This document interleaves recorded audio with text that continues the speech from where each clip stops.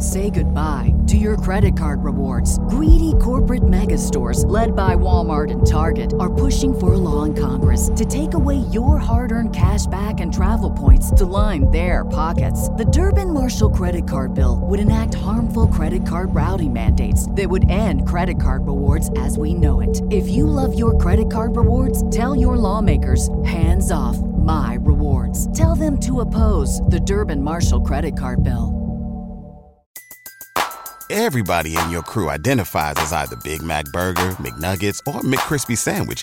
But you're the Filet-O-Fish Sandwich all day. That crispy fish, that savory tartar sauce, that melty cheese, that pillowy bun. Yeah, you get it. Every time. And if you love the Filet-O-Fish, right now you can catch two of the classics you love for just $6. Limited time only. Price and participation may vary. Cannot be combined with any other offer. Single item at regular price. Ba-da-ba-ba-ba.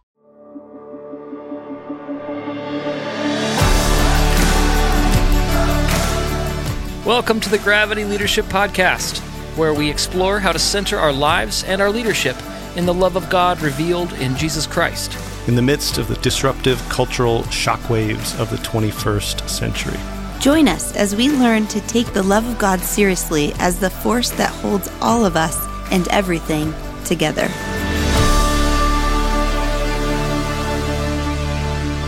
Good day, listener. This is Matt Tebbe. You're listening to the Gravity Leadership Podcast. We did a recording a few weeks ago about 5 traits of toxic leadership and received an incredible amount of feedback and responses and reflections from you all. And we had intended for it to be a one-off episode, but because of the thoughtfulness and tenderness of what you shared, we decided to do a follow-up episode. So Ben and Christy are joining me today, and we are going to do a few things. One, I think reflect on some of the things that you all said, some of the things that struck us and stood out to us. And then 2, I think it is prudent for us to maybe name, we kind of did this in the first episode, but maybe more pointedly, be more blatant about it. Name, 5 signs of a healthy leadership culture. Yeah, some of the naming the, not necessarily the opposite, but sort of the opposite, or the antidote maybe to some of the toxic culture signs that we mentioned earlier. Yeah. So it was an outpouring, I guess you could say, for us of responses from y'all, and a lot of people sharing stories where they felt like the 5 signs that we talked about and the dynamics we named, that they experienced them personally. I guess, Ben and Christy, for y'all, when you read these emails we got, what stood out to you? Man, a lot. Oh, it's hard to narrow it down for me because for us, this did get probably more responses than we've ever gotten to any single podcast episode. And so one of the things that struck me was just a feeling of heartbreak that something like an episode called 5 Signs of Toxic Leadership would resonate so much with people. Yeah. I was just heartbroken that this is so common, especially in the Christian world. Like a lot of people talked about encountering, just like we did, these toxic leadership facets of a toxic leadership culture in the church or in Christian ministries of one kind or another. And I don't know, it just is so heartbreaking to me that this is so common, especially in the church. Yeah. It actually made me think, I wish I would have shared some happy stories of growth and health that I am experiencing, because I think our listeners need to hear those stories too. So can I share 2 quick happy stories? Let's do it. I don't know. Sure. Happy, I don't know if happy is the right word. I feel like healthy stories is probably the right word, which makes my heart happy. But I, in past jobs, I've been in environments where I was the only female preacher on a preaching team. And when I was a part of that group, I had to give my sermon to other people on the preaching team, and then they could critique me and tell me the things I needed to change before I actually preached it on Sunday morning. Wait, Chrissy. So you had to basically audition your sermon for the League of Extraordinary Gentlemen, and then they gave you feedback that you then incorporated into your message? You know, the good girl in me, I hear you. I believe their hearts did not realize what they were doing, because I was the only one that had to do that in this group. The other men didn't have to do that, right? Yeah. But when I came into a healthy environment, I was, first of all, not the only woman on the preaching team, which is a beautiful thing. But at the first meeting I was at the end of the meeting, I said, okay, you know, now we have the schedules and we've got it all planned out, and this is what we're going to do. And in this group, we all share our sermons and our ideas and our illustrations, and we dialogue about it a month before, not the week before, a month before. So there can actually be voice into it, which I think is healthy. But 2, I said to my boss, okay, do I need to preach this to you like on Thursday or something before the Sunday I'm going to preach? And my boss looked at me and he said, Christy, you don't have to preach this to me because you're a woman, and you don't have to preach this to me because you're new. And I just cried, just tears of like, I did not realize what I was holding, that had been my culture. And to see a new way of being a part of a team, to see a new way of someone treating me, brought real freedom and real joy and real healing. And so I thought, as I heard these emails and these stories from our listeners, I thought, man, we need to hear and remember and celebrate these new stories of health, that it doesn't have to be like the toxic culture that we talked about. There is a possibility of it being healthy. Yeah. That's really great, Christy. I appreciate you sharing that story. I think that can be helpful because of one of the other things that stood out to me in these emails that we got is just how much it costs people to leave these cultures. And so, you know, you would think, oh, wow, this is toxic. I'm going to get out, you know, and that would be like a no-brainer. But I'm struck in these responses by how difficult it is for people to see the toxicity and to leave it, because they're losing a lot. This isn't just, you know, like, man, I ate some bad yogurt, I'm going to avoid that brand from now on. Like, the choices that people have to make here are leaving relationships, leaving just their sense of identity of who they are, long-standing belonging in a church environment, you know, where you know it wasn't all bad, you know what I mean? Like there's love in those environments, and there's belonging in those environments, and for people to make the decision to say this is not good for me, and it's actually not good for the people who are hurting me. It's actually not good for us to be in this kind of relationship where this is the norm. For them to disrupt that and to leave that, it costs people tremendously. And so that was another thing that I was struck by, that it was just like, it's so difficult to see, notice, name, and leave these places. It's really hard. Yeah, it actually made me want each of these writers to sit across the table from me and for us to cry together, for me to hear their story in full, for me to like, to kind of catch their tears in a way of, I'm sorry. Yeah. I'm so sorry. Yeah. Two things. What struck you, Matt? Yeah. 2 things stand out to me, Christy, about what you said. The first is how we don't know the cost of these abusive or toxic cultures until somebody names them. And the pastor, we kind of named them last week, but the pastor went beyond naming it and like proclaim good news to you. Yeah. Right? So it wasn't just naming the bad news, but was declaring good news, and your body just released all the things it was holding. Cathartic, really, right? Cathartic. So I noticed that. And the second thing I notice is, and this is kind of moving into this 5 signs of a healthy leadership culture. So maybe we'll just toggle back and forth as we go. But the first sign is that, remember we talked about in an unhealthy culture, the power flows up and in and is consolidated, right? Rather than down and out. And when power flows up and in and is consolidated, the people at the top are the gatekeepers.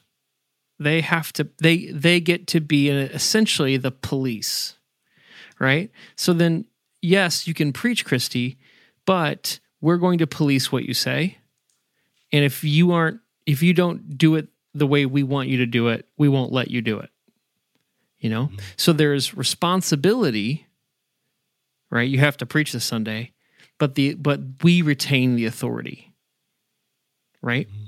And in a healthy leadership culture, you go from a kind of gatekeeping and policing to collaborating and empowering.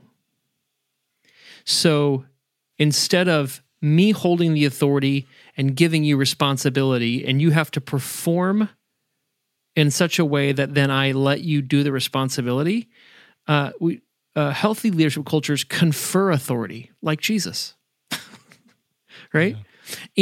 Yeah. And they don't do that in an irresponsible way. So it may be irresponsible for a pastor who just hires you, who's never heard you preach, say, yeah, go ahead, preach. I don't care what you say, whatever. Right. It may go great. It may not. But we do something similar at our church where we call people in, and these are people who haven't preached as much as you have, Christy. We call people into a kind of a cohort, collaborative cohort, where sermons are worked on together. And there's collaboration and there's generative conversation. And then when these people get up to preach, most of them are women this year in our College of Preachers, we call it. It really is the community had shaped the message, and they feel more comfortable and secure in what they're saying. But also, too, I feel like we've done our responsibility as leaders to not just throw them to the wolves, so to speak, but really prepare them and equip them. So that's the first big difference. And then I'd love to hear if I'm naming this in a way that comports to your experience, Christy, is instead of when power flows up and in, it's gatekeepers and there's police, there's withholding of authority and giving of responsibility. But in a healthy leadership culture, the power flows down and out. So you actually confer authority with the responsibility, but it's a responsible giving of authority so that there's a collaborative, generative community around people so that they don't fall flat on their face or they don't do things that, can hurt other people as much, et cetera, et cetera. Yeah. Yeah, I think the only thing I would add is at former places where I've worked, I think the heartbeat, the reason they told me they were doing this was for it to be collaborative, except for that it actually wasn't collaborative, right? Yeah. And so now where I'm at, it is a month before I'm preaching, I have my sermon written and I am listening to what people are, hey, have you thought about this? Or what do you think about this? Or, whatever. And it's actually very, very helpful rather than fear-based. What am I going to do wrong this time? What do I have to fix the Friday night before the Sunday that I got to preach it? And, I don't know. And so, I just see the real benefit of team being played out now in my life, which is really fun and beautiful and good. And I think the way it should be. Yeah. Yeah, I think we could probably do a whole series on what this means, because I think one of the mistakes that people make if they've been hurt in a power flows up and in kind of culture where authority is hoarded and sort of kept from people. One of the mistakes we make is we try to pretend that nobody has authority. We try to pretend that, hey, we're all just kind of doing this together. Right. And come on, everybody contributes and we're all just going to do it together. But that's not conferring authority. To confer authority, you have to own that you have to own that you own it, that you have it actually. Yeah. Right. And so I think that can be a challenge sometimes for people who've been hurt by authority. If they come into an experience where they have authority, it can actually be a crucible for some people to say, you know what, for me to responsibly confer authority, I have to own that I have it. Otherwise, the irony is you can actually end up hurting people by pretending that you don't have authority when you actually do have it. Yeah. That's right. Yeah. And so I think that's been super helpful for us. And we just have to own it. Like Matt and I planted this church, and we've got a third co-pastor now. We carry more authority than anybody else in that church, just by virtue of our position there. And we have to own that if we're not going to sort of abuse it, either intentionally, or you can actually accidentally or sort of inadvertently end up hurting people by pretending you don't have authority. Yeah. And there's age at work here too. We co-pastor with another guy, but he's 10 years younger than us, almost 15. And so I think people script onto us a greater status or honor. And then I have a mustache, so everybody automatically thinks I'm in charge. That kind of has a dual effect. I think some people are like, wow, that guy's super impressive. I think there's like maybe one or two people.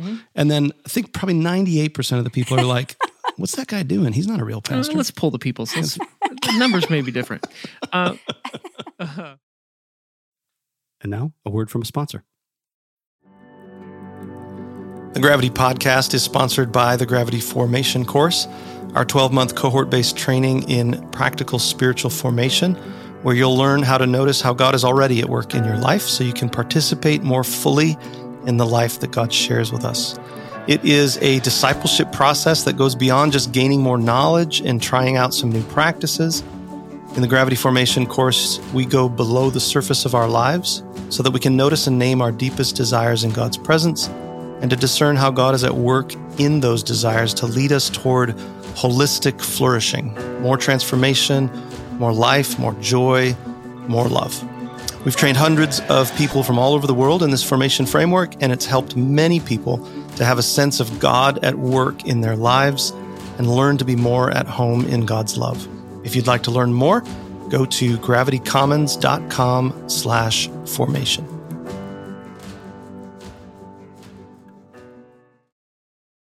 All right, let's get back into our conversation.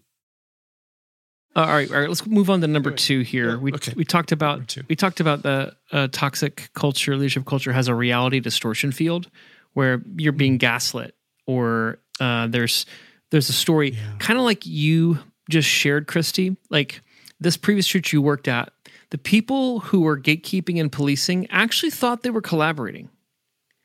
They probably weren't. They probably weren't intentionally lying to you. They probably were telling themselves, "This is what I'm doing." But absolutely, but that's not what they were doing. Your body felt that and knew that, so that when you're in a new place and somebody proclaims the good news of what the newness is, your body's like, "Thank you," right? It's like a surprise party every day here. So good. It's unbelievable. I'm so grateful. I'm so thankful for that. So reality distortion. I want to name this as that reality is complicated. So one of the things about reality distortion is that a few people get to tell the story about what's happening. There's an official story, and whatever their story is, we run with, right? And I think that what I've learned in leadership is I have convictions about the story, right? For instance, we just left our denomination, and one of these days we're going to launch the Gravity Commons, and Ben and I are going to tell some of that story, I think, for our Commons listeners. But I had a story that I was telling myself about why we were leaving and how we were leading our leaving. But other people, because of their own stories, their own perspectives, their experiences, some of them had trauma going on, they told themselves a different story. For them, their reality of how they experienced our leaving the church did not line up with the story I was telling. And I, as a leader, had a choice. I could argue with them, "You're wrong," which we all know they would experience as gaslighting, right? Or, and this is what I'm learning to do, is to just say, yeah, reality is complicated, and leaving our denomination can feel like this to me, but it can feel totally different to you. And maybe that's okay. Yeah. Which is a huge sign of maturity, Matt. I mean, I don't think that most people tell stories that way or are open to saying what you're experiencing can be kind of true for you and that's real for you. And then, but the story that's I'm experiencing myself is different. And so it is complicated. And sometimes we say that and then we're like, wait, no, it's got to be the same. But we're different people. And I want to be clear, like I got there. But at first I was like, hey, X, Y, and Z are why we're leaving. And people gave feedback of like, well, I don't see X, Y, and Z. And my first impulse is, well, let me explain it to you. Let me help you see it. Let me give you the evidence. And then the data or the evidence or the stories that are persuasive or influential to me aren't for them. Yeah, it doesn't make a difference. It doesn't compute. Yeah. It doesn't add up. Maybe they have contra data that I don't have that seems inconsequential to me, but very consequential to them. So it was fear and trembling. It was a lot of wrestling for me to get to a place where I just had to say, bless you. Yeah. And I think that, we can talk more about it, in the Commons when we get that launched again, but, be on the lookout, 2027, the potential launch for that. No, come on now. Come on. Hey, I'm joking. It's going to be this year. I know you are. This year. Yeah, for sure. Naming it and anyway, it. I recognize that as well as that was part of the crucible for me in that process, was learning to not argue with people about sort of things that they were not asking questions about. There were some people. So it's interesting because you have to kind of read this. You have to interpret where people are coming from, because there were some people who had genuine questions. They were surprised by the move and had genuine questions, and were like, well, this was my impression of things, and can you talk to me more about this? Mm-hmm. And we, then it's like, oh, sure. Well, let me talk to you more about this. And we can sort of offer evidence and all of that kind of thing. But there was a different posture sometimes that gets manifested, where it's like this is a non-starter for me for these reasons. And I think it's wisdom and it's love at that point to not try to argue them into seeing things your way, but just to say, you know what, I get why this feels impossible to you. And I'm sorry that we're at this place at where this impasse. It appears we cannot walk together anymore in the way that we have. And that's sad, but real. Maybe just one last thing that I would say, in relationship to this is that it did like you said, Matt, it was fear and trembling to be able to enter into this because it did take some, there was it felt like a death, for me to sort of not argue what I felt like was a good perspective. Oh, yeah. And laudable, way of seeing things. And so, yeah, so I think that's, these, a healthier leadership culture doesn't come about by, accident. I think it comes about by sort of these kinds of things, just like walking forward in fear and trembling and trying to make a good decision and trusting Jesus, that when things aren't going the way that you want them to go or as smoothly as you hoped they would go. It's difficult. Well, and you said it's like a death. It is. Like toxic leadership, when people are walking away from their communities and their churches and friends, it's a death. And it doesn't just end overnight. And I think we heard some of that in these emails and in responses of this is a process of people really grieving. And so maybe they just need to hear they're not alone in that. They're not the only one grieving in this. Yeah. So a few artifacts I've learned to help move from, as a leader, trying to control the narrative to living as though reality is complicated. And that is fight hard to listen to what people are saying and reflect it back without arguing or changing it or judging it, right? Yeah. 2, learn to say things like, I appreciate that is your conviction. I think we disagree on this. And let it go. And let it go. Good. Like, and that's, I think we aren't comfortable enough about holding disagreement. We feel like we have to fix it or manage it or solve it. And sometimes, right? Sometimes Paul and Barnabas have to split up. Yep. You know? And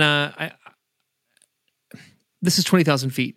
When we get into the weeds, there are certain things that I just won't disagree with you about. I won't tolerate this kind of disagreement, right? But there are countless things that I will hold disagreement with people about. And learning how to let that go. Learning that I don't get to control that. Right now we use a plate for communion, and the light from the ceiling flashes off my eyes, blinds me. I'm almost falling down. But I just count it. I just store in my body what's lacking in the cross of Christ. Paul got knocked off his horse by the presence of Jesus, but Matt, every time he tries to serve communion, gets knocked down by the stage. Reality's complicated. I don't get to choose the plate. All right. Number three. Okay, so distributing power, conferring authority. Number 2, holding that reality is complicated and learning to appreciate and hold space for disagreement without needing to control or manage or solve it. Number 3, we talked about an unhealthy leadership, toxic leadership was a loyalty culture, right? Where everybody had to show deference to and support of either the brand or the head honcho. And to break sort of ranks was to become a heretic. You know, you became the person who's the problem, you run off, etc. And I want to, I'm having trouble naming this, but I think the antidote or the other side of the coin that leads to a healthy leadership culture is not a loyalty culture, but a love culture. That honor isn't placed on a person, and you have to show fealty or make oblation to that person, but rather honor is given to the virtuous. And so we learn how to, like Paul talks about in 1 Corinthians, we learn how to give honor to every part of the body. See, I think this is part of the 1 Corinthians context that is so helpful for like a celebrity culture, toxic leadership culture today. There's so much evidence that 1 Corinthians, people wanted a hero. They wanted a mega church pastor. They wanted a celebrity preacher in 1 Corinthians. And Paul writes the entire letter basically to be like, no, you don't. No, you don't.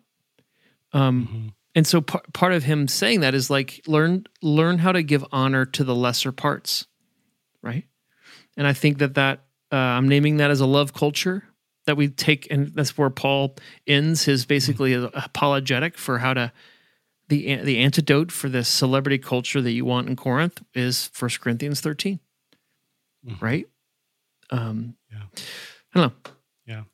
So that's the third thing, moving from a loyalty culture to a love culture.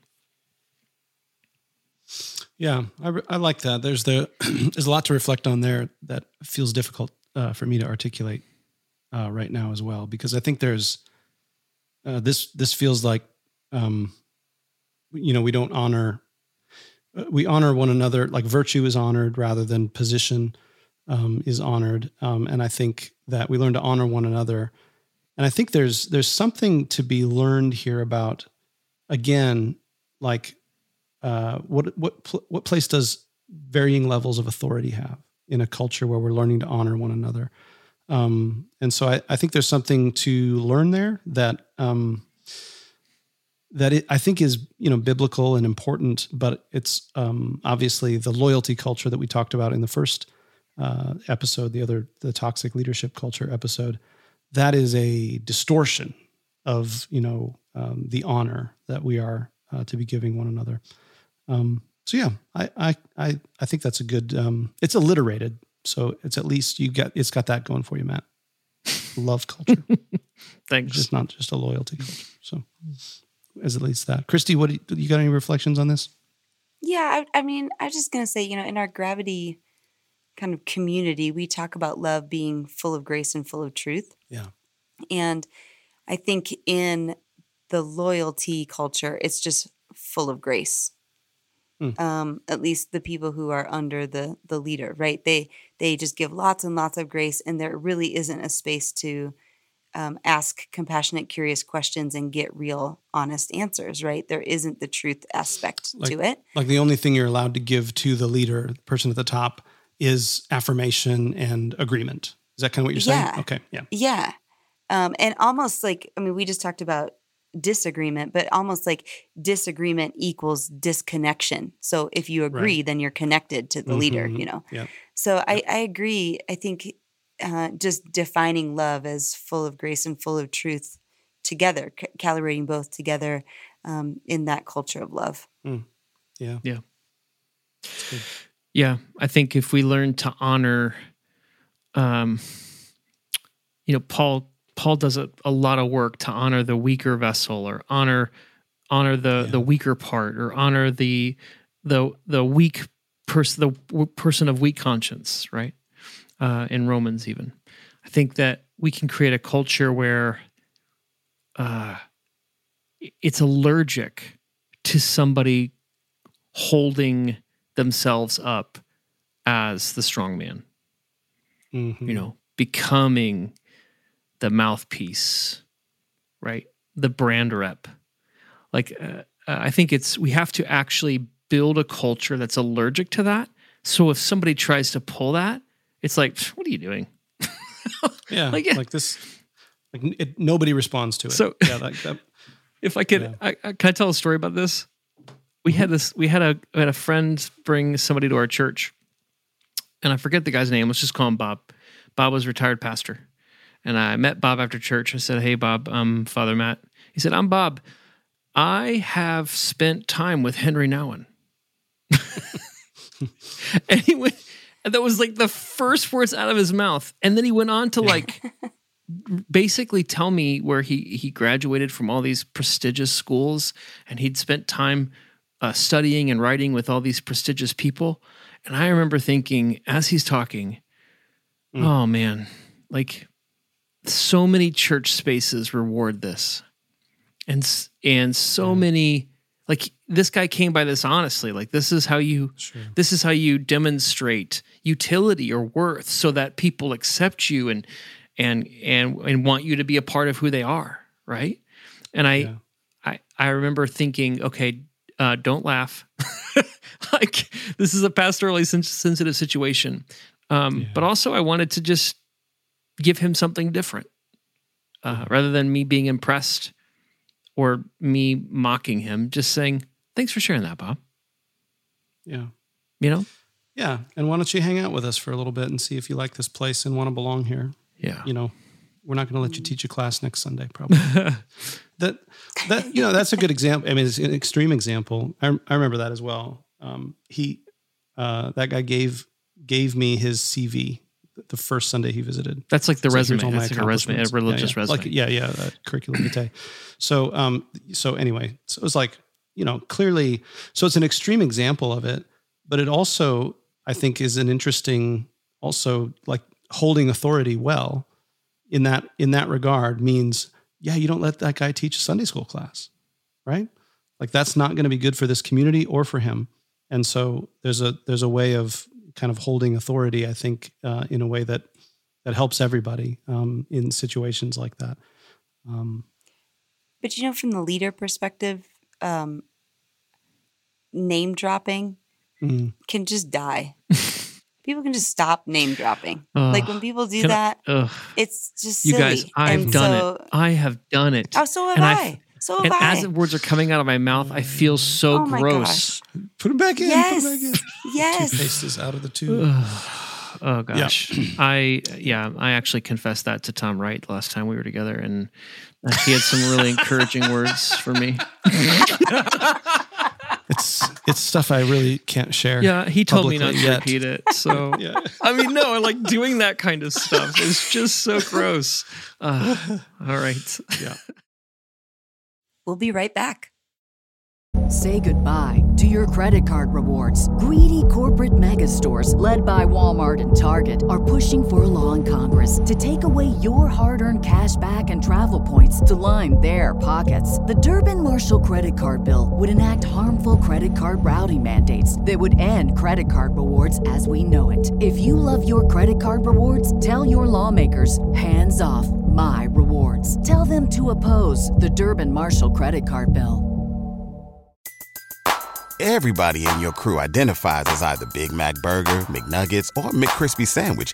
But you're the Filet-O-Fish Sandwich all day.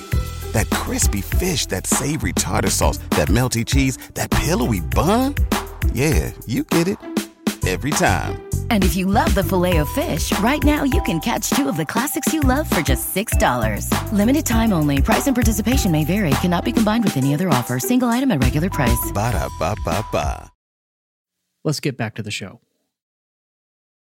All right, distributing power, not gatekeeping, but collaborating. Number one. Number two, reality's complicated. So really listen to people. Don't control the narrative, and name disagreement where it exists. And then I think too, this necessitates getting clear on what can we disagree about and what can we not. Yeah. And even that, you don't have to agree with me on that.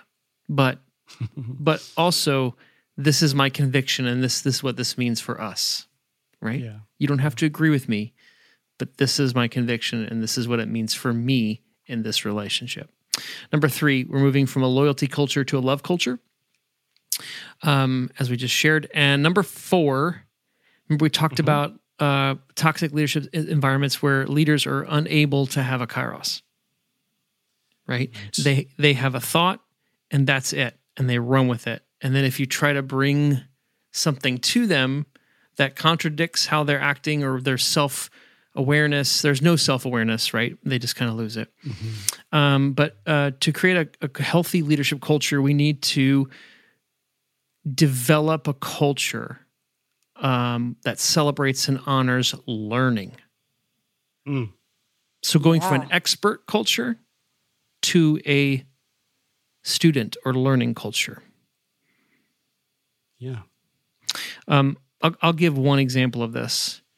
Christy, we've told the story here on the podcast before that when we were in seminary, you and Paul came to our church, and you were actually the first woman to preach at that church.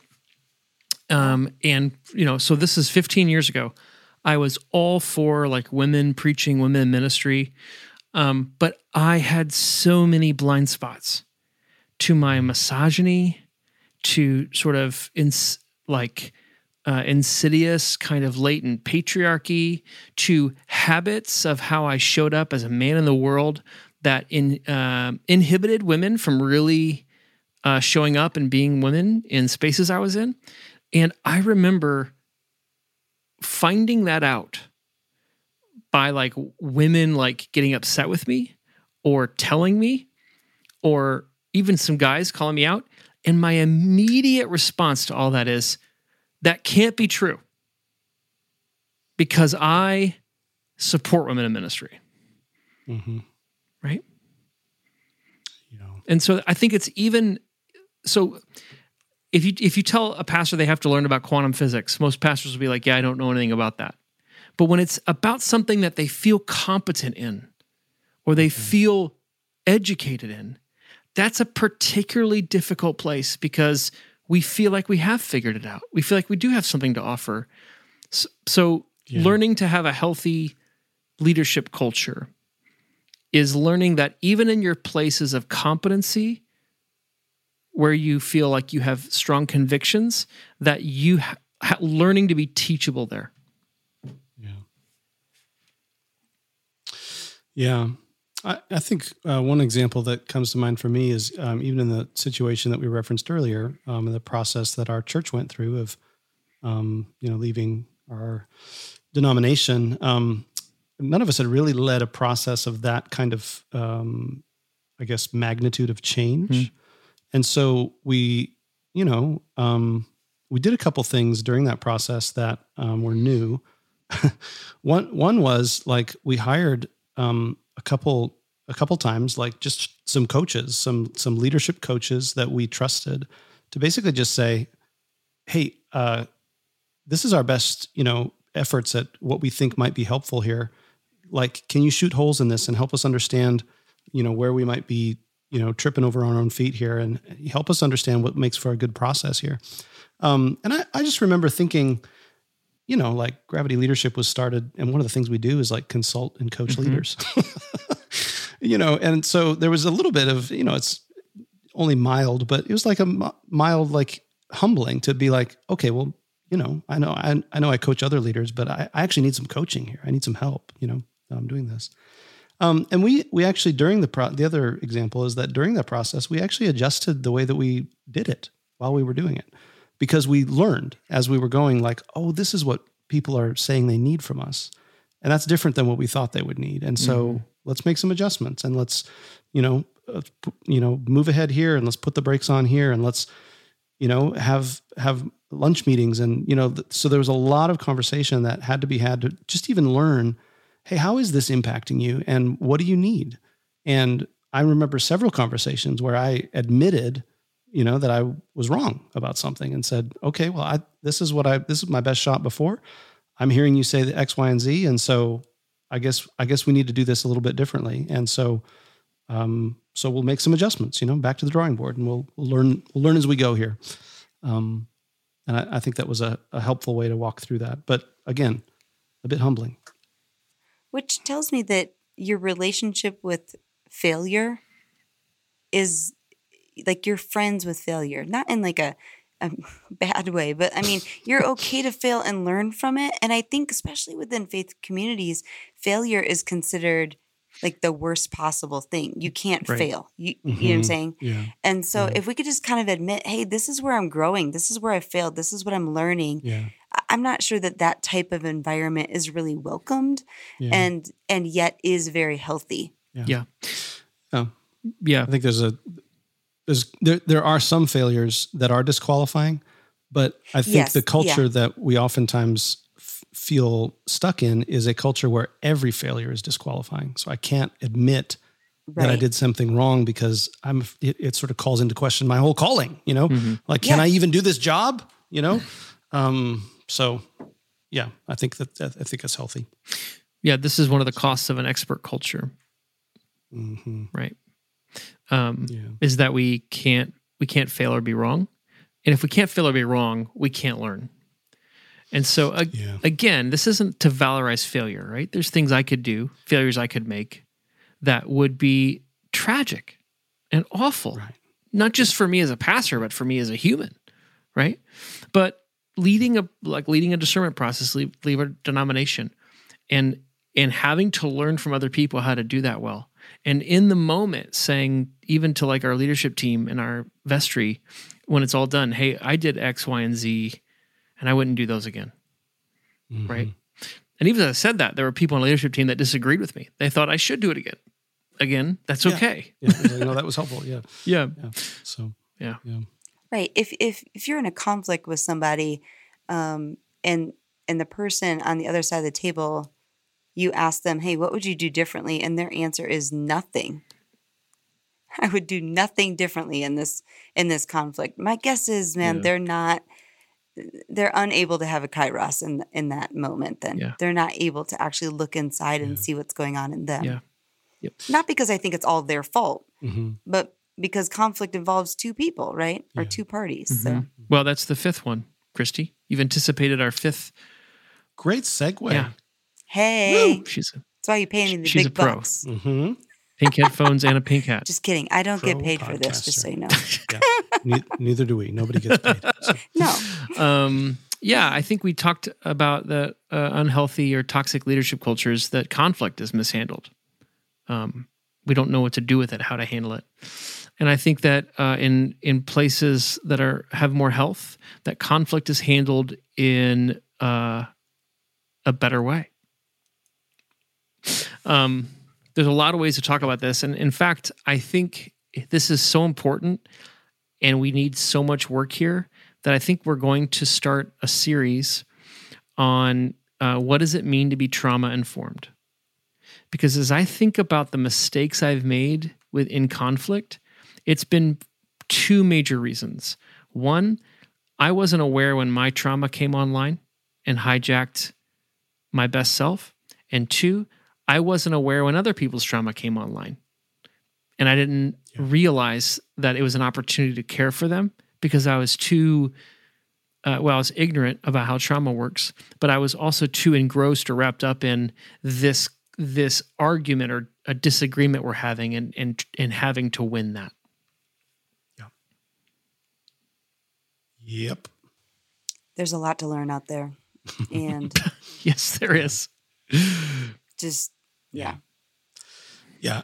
I agree with that, Matt. And I think specifically this trauma, like understanding how trauma comes online, how it works to sabotage our best attempts at conflict resolution. It's one of the most helpful pieces of learning that I am sort of actively undergoing right now. It has been so helpful. Just, I don't know. I feel like I can't overstate it. How helpful it's been to understand that, how it feels when trauma comes online.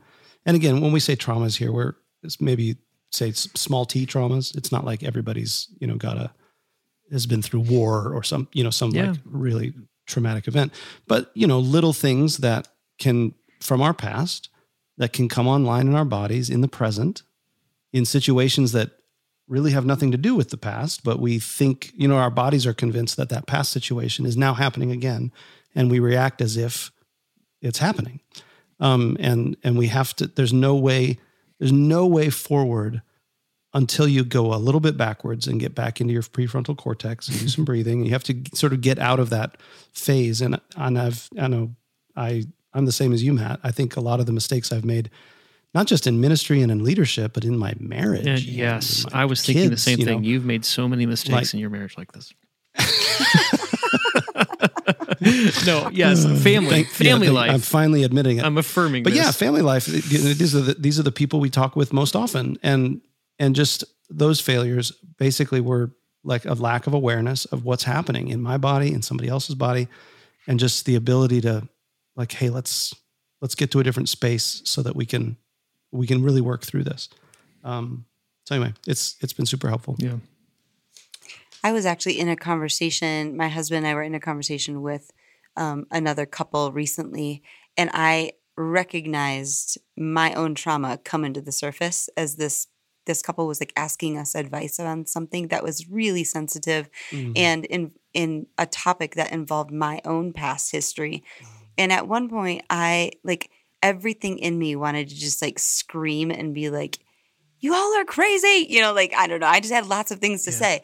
And I like looked at Paul and like made these like, I don't know, eyes of like, help me, and he kind of, he obviously, we know each other. He looked at me and could tell like, okay, it's not time for Christy to talk at this moment. And so he kind of helped ask questions to this couple where I could kind of sit there for a few minutes and take some deep breaths, put my feet on the floor, like all these things that my counselors helped me do and as different rhythms and tools to help me in this, to then be able to finish the conversation and then, enter back in. And, but that thing that took me like, I don't know, 10 minutes and my husband to help me in took me like 18 months to actually learn all of that stuff and then actually implement it into conversations. So when I say there's a lot to learn, I just feel like there's a lot out there that we got to keep on learning and practicing in our own lives. Yep. Mm-hmm. So it's good. Yeah. One of the things that maybe we can end with this, one of the things we train leaders to do and Christians to do is learn how to notice Kairos moments, in particular Kairos moments where there's a lot at stake, or something is under threat, right? Or we have a promise of something we don't have. So those two kind of heighten the stakes and create conflict. And we train people on how to notice the things that God and Jesus deal with in Scripture, which is the human's need for significance, belonging, and security. And those three things are created needs for humans. And when we either are seeking them because we don't have them, or we have them and we're going to lose them, that's when all hell breaks loose. That's when conflict really ramps up. So if we can become the kinds of people who notice when those things are happening, we have a much greater chance of not wounding and hurting and hiding and doing all the manner of junk we do in conflict. We actually are much more likely to stay present, stay calm, stay aware, take care of ourselves, take care of the person we disagree with, and move through it together, right? And maybe even experience the kingdom of God. Yeah? Well, when you put it that way, it seems like it's a good thing. So, yeah, and actually the goal then of a healthy leadership isn't to avoid conflict. No. It's to enter into it in a holy way, to learn the things that make for peace, not just know the things to keep the peace. Yeah. Come on. Yep. That's quotable. Okay. I'm going to use that later. Yep. Write it down.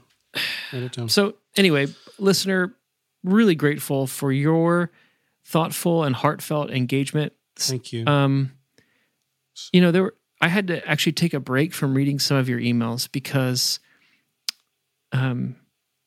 you communicated so clearly the angst and the pain and the difficulty that toxic leadership environments have created for you and your families. And so thanks for sharing that with us. You're not alone. Yeah. And it also spurred us on to create this additional podcast where we don't just name what's wrong, but like Christy narrated earlier on, proclaim good things that we can live into and even look for, as we seek to put down roots and commit to people in local congregations. So thanks, listener. Yeah. Yep. And let's keep the dialogue going if you'd like. If you've got time and inclination, email us at podcast@gravityleadership.com. We read all the emails that come through and look forward to interacting with you and hearing kind of from your side of this conversation. It's kind of podcasts are weird, right? It's kind of a conversation, but it feels one-sided sometimes. And so it's often very, very helpful to hear from you as to how things are impacting you and ways that you're responding. So anyway, feel free to email us. Or visit. You can always go to Colorado Springs. Yeah. With the listener last week, friends. Did you? So somebody took me up on it. Yeah. Yeah. Christy is not she's not just pretending to be nice. Like she is genuinely hospitable and will have coffee with you. So, and she might even she's wearing a hat today, dear listener, that says, "Smile, you matter." It's a pink hat. That's right. Maybe she'll even wear that and bless you if you come and visit. That's right. Yeah.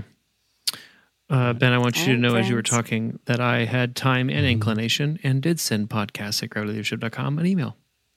Just to see if it works? Well, no, I realized I wanted to do it and I had time. I wanted to do it? Okay. Yeah, good. All right. Yeah. Fair enough. What's good for the goose is good for the gander, I guess. I'm asking other people to do it, so I did it. Yeah. Yeah. Well, I think I just got it. Yep. It's good. It's working. Listener, it works. The podcast email address works. So we are being silly. All right. Peace, y'all. Peace.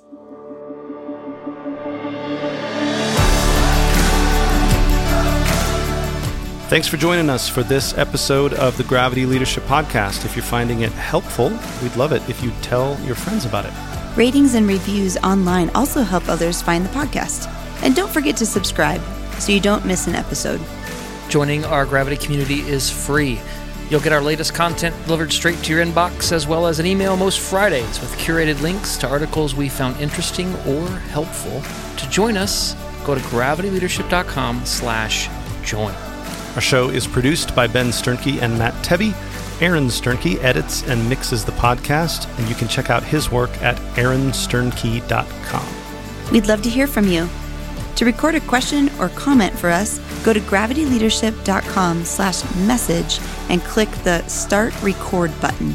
You can also email us at podcast@gravityleadership.com. Catch you next time.